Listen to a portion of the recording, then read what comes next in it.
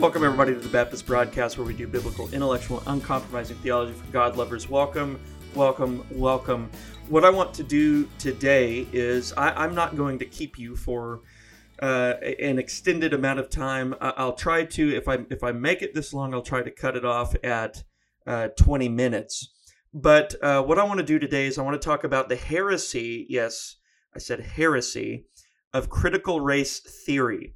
The Christian is not free to adopt critical race theory either as a paradigm for understanding anthropology or for understanding man, or even as what James Woods called it at the Southern Baptist Convention in 2000, I believe it was 19, or maybe it was 18, called it a tool, an intellectual tool. Critical race theory is not available to the Christian in any way, shape, or form unless the Christian is just wanting to critique it by way of discerning false teaching. And the reason for that, I really want to show why that's the reason. Basically, my claim is that what critical race theory does is it redefines biblical anthropology. It redefines the doctrine of man, and it redefines what human beings essentially are. And because it does that, it actually results in the falsification of the true gospel. In other words, if you believe in critical race theory and the anthropology of critical race theory, and then you apply that to your Christian theology, well, then salvation cannot come the way that Scripture tells us salvation comes, namely through the person and work of Christ, who came to redeem the imago Dei, the human nature, and not just a group of people of a particular race. So that's the claim there, and I'm going to show why that claim, I think, holds, or that criticism holds, from Genesis 1. So if you go to Genesis 1 and you look at what God says about the creation of man, I think this makes it very clear what God says and what God does not say about the creation of man. So when God creates man, what he does is he tells us what he's creating. Okay, and this is seen first of all in Genesis 1. Let's see, if you look at Genesis 1, if you look at verse 26, there's the creation, the brief or summary creation narrative of man. In verse 26, Genesis 1, it says, "Then God said, 'Let us make man in our image, according to our likeness. Let them have dominion over the fish of the sea, over the birds of the air, and over the cattle, over all the earth, and over every creeping thing that creeps on the earth.'" So God created man in his own image. In the image of God, he created him. Male and female, he created them. So what does the Bible tell us about man? First of all, it tells us that man has been created in the image of God. That is the metaphysics of humanity, if you will. That's the essence of humanity. You want to know what the nature of man is? It is the imago Dei. That is the essential property, we might call it, of humanity. And that's imperfect language, but you get what I'm saying. This is like baseline humanity right here. Image of God. That's definitive of what man is, okay? But then there's another ontological distinction that's made in verse 27. In verse 27b, it says that God created man, but then it says in the second part of that verse, male and female, he created them. So it gives us a distinction within humanity, a biblical distinction within humanity, male and female. Okay, that's the only. So we know man is created in the image of God, and the only distinction that's made in humanity that the Bible actually gives us at the very beginning. This is perfect man, by the way. The only distinction that's made is that between male and female. Okay, it's gender distinction. It's not a cultural distinction. It's not a color distinction. It's not a racial distinction or anything like that. And this is fundamentally what man is. Okay, you can't add anything on to that. What critical race theory does is it says, well, it doesn't stop there at those distinctions or at the gender distinction. It says there are other distinctions, ontological distinctions, in fact, that are essential to the identity of a human being. All right, and critical race theory in particular would construe those distinctions along the lines of, yes, you guessed it, race. And so race, or race and ethnicity, or whatever you want to call it, becomes an identifying factor in the whatness of humanity. All right, and so if you ask, what is a human? Well, you can't just say image of God. You can't just say image of God. You have to predicate, and you can't just say a human is either male or female. You have to predicate further beyond that.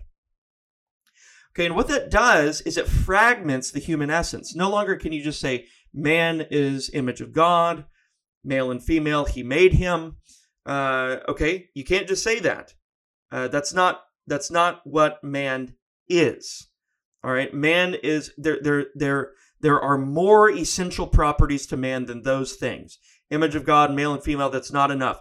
You got to add more essential properties to that. Blackness, whiteness, Asianness, and whatever. You just add on to that. And then the question becomes, of course, well, why not incorporate hair color, eye color, and all of that into this? And then what you quickly find out is that what they're really getting at is economic disparities and things of that nature.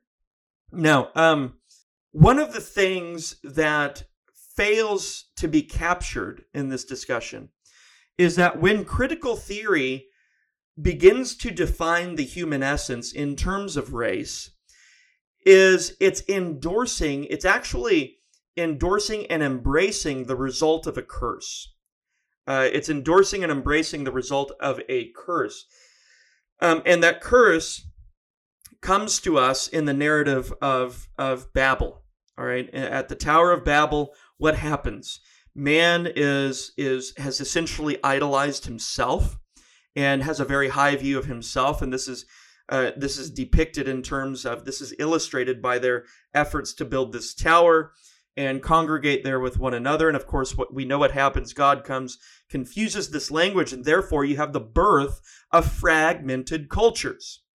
Fragmented cultures. There's no longer one human culture anymore, because that one human culture, that one human nation, we might say, or that one human political group has been used in a sinful manner.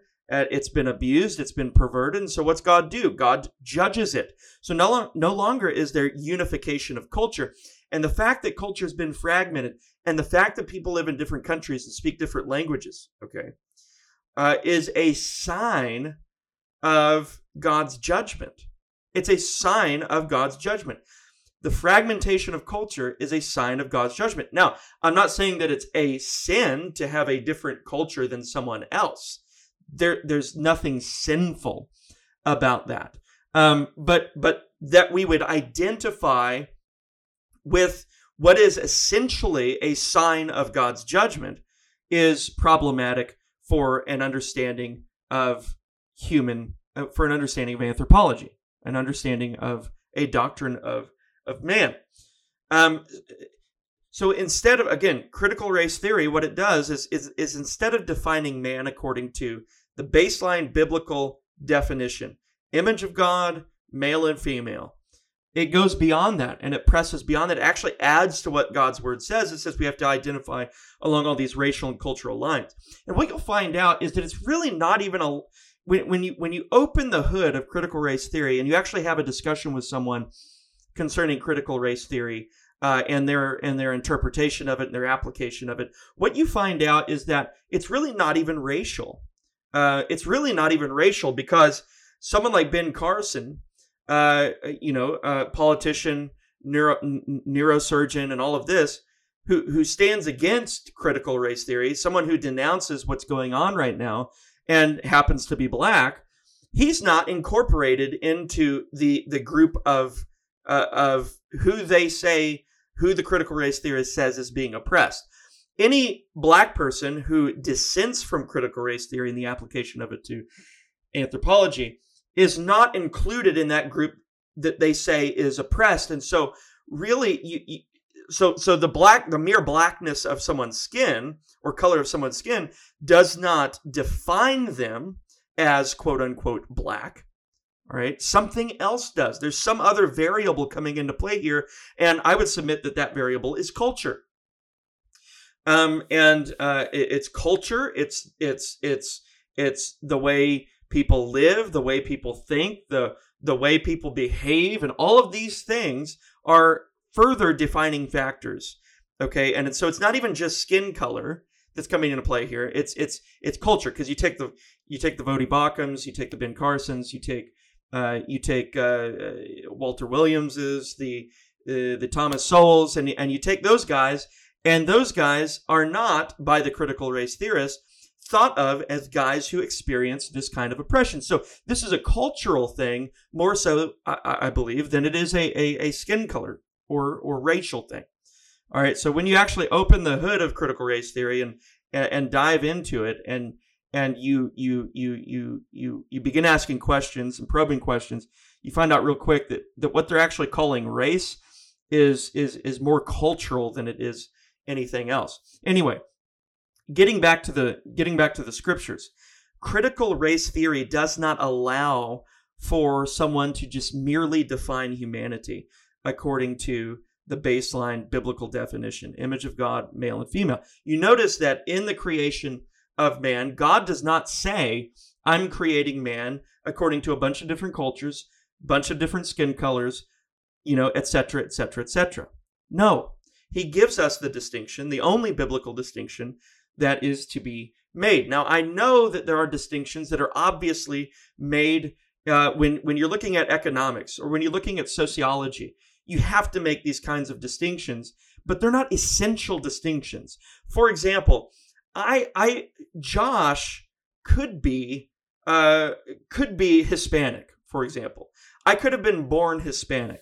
I could have been born brown. I could have been born with more melanin in my skin. I could have been born into a different culture and still have the same mind and the same soul, right? So there are things about Josh that could be different while Josh actually stays the same. Okay, there could be things about Josh that are different while Josh stays the same. For example, my hair is getting gray. All right, I admit it, right? My wife's been telling me this for years, that I've been getting gray hairs here and there. My hair is getting gray, and when my head eventually turns all gray, I tell her that that's a badge of wisdom, by the way, and that's how I hype myself up for a gray head one of these days. It's a badge of wisdom. There's nothing wrong with gray hair. But when my hair turns gray, I'm still going to be Josh, right? And if I were to be born, if God had ordained for me to be born in Mexico to a Mexican family, then I could still be Josh. I could still have the same soul and all of this, and different things about my body, different things about my culture. Those are called accidents. So there's the human essence, right? There's the human essence, essential. There are things that are essential to what an individual human being is. And that is what the Bible says it is. It is the image of God, that you're made in the image of God. You're a rational creature, and that you're either male or female. Okay? Those are essential things, essential properties, we might call them, about being a human being. But then anything beyond that causes you to be distinguished one human being to another are accidental properties. They're accidental properties. That is, they could go away, they could diminish, they could change, and you would still be the same person. My arm is an accidental property. I could lose my arm, and I would still be a human person. I would still be Josh, even though I would be degraded in a sense, having lost my arm, and would be handicapped. I would be hindered in that way, and but my personhood would remain. My humanness would remain, even though something about my body has been changed. And of course, in the resurrection, that will be reconciled. But the point is that there are things that right now, because of critical race theory and other bad theories about humanity, sexual ethics, for example, homosexuality, LGBT, and all that, there are things about humanity that are being idolized and made into essential properties of humanity when they're actually only accidental properties of humanity. I'll name another example in the sexual ethics side of things. I could have been born a eunuch, a physical eunuch, or I could have just not a desire for marriage. God could have called me to a life of celibacy.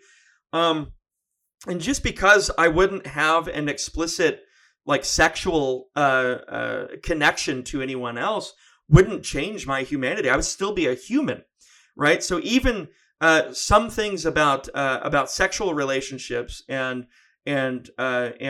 sexual distinctions, those things are accidental to the individual human person as well. They can actually be without those things and still be considered a human, still be considered a human person. And what we're doing is we're taking these things, for example, like in the LGBT quote unquote community, they'll take these things and they'll make them a matter of human identity. And you're making an accidental property, something that will not even be with you in glory, right? Something that will not be with you for eternity, something that does not define the human essence. They're taking those accidental properties and they're idolizing them, they're perverting in them, but worst of all, they're actually they're identifying them with the human essence. And so that they find their identity in those things. And on the critical race side of it, they're finding their identity in their skin color, in their culture. All of those things could change. All of those things could change. And yet they would still be the same human person. Because what's essential to them is that they're created in the image of God, that they're either male or female. Those things are essential attributes of the human. But they're making things that are not essential attributes into essential attributes. And there's another argument that I would like to go into, but I don't have the time here. I promised you a concise podcast today. But there are things that there's an argument, I think, to be made in relation to the incarnation of the Lord Jesus Christ. If his Jewishness was essential to him, if that was essentially definitive of the human nature of Christ, well, then I think that he could only redeem Jewish people. If skin color and culture and all of those things are properties of the human essence, are properties of the human nature, essentially and fundamentally, then I think we're all doomed in our sin.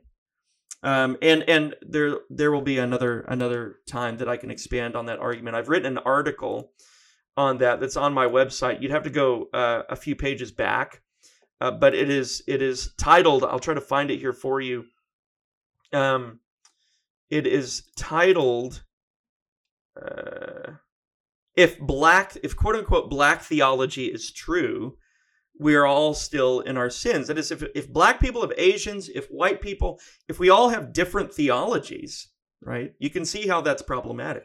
We all have different theologies according to our skin color, according to our culture, ethnicity, and all that.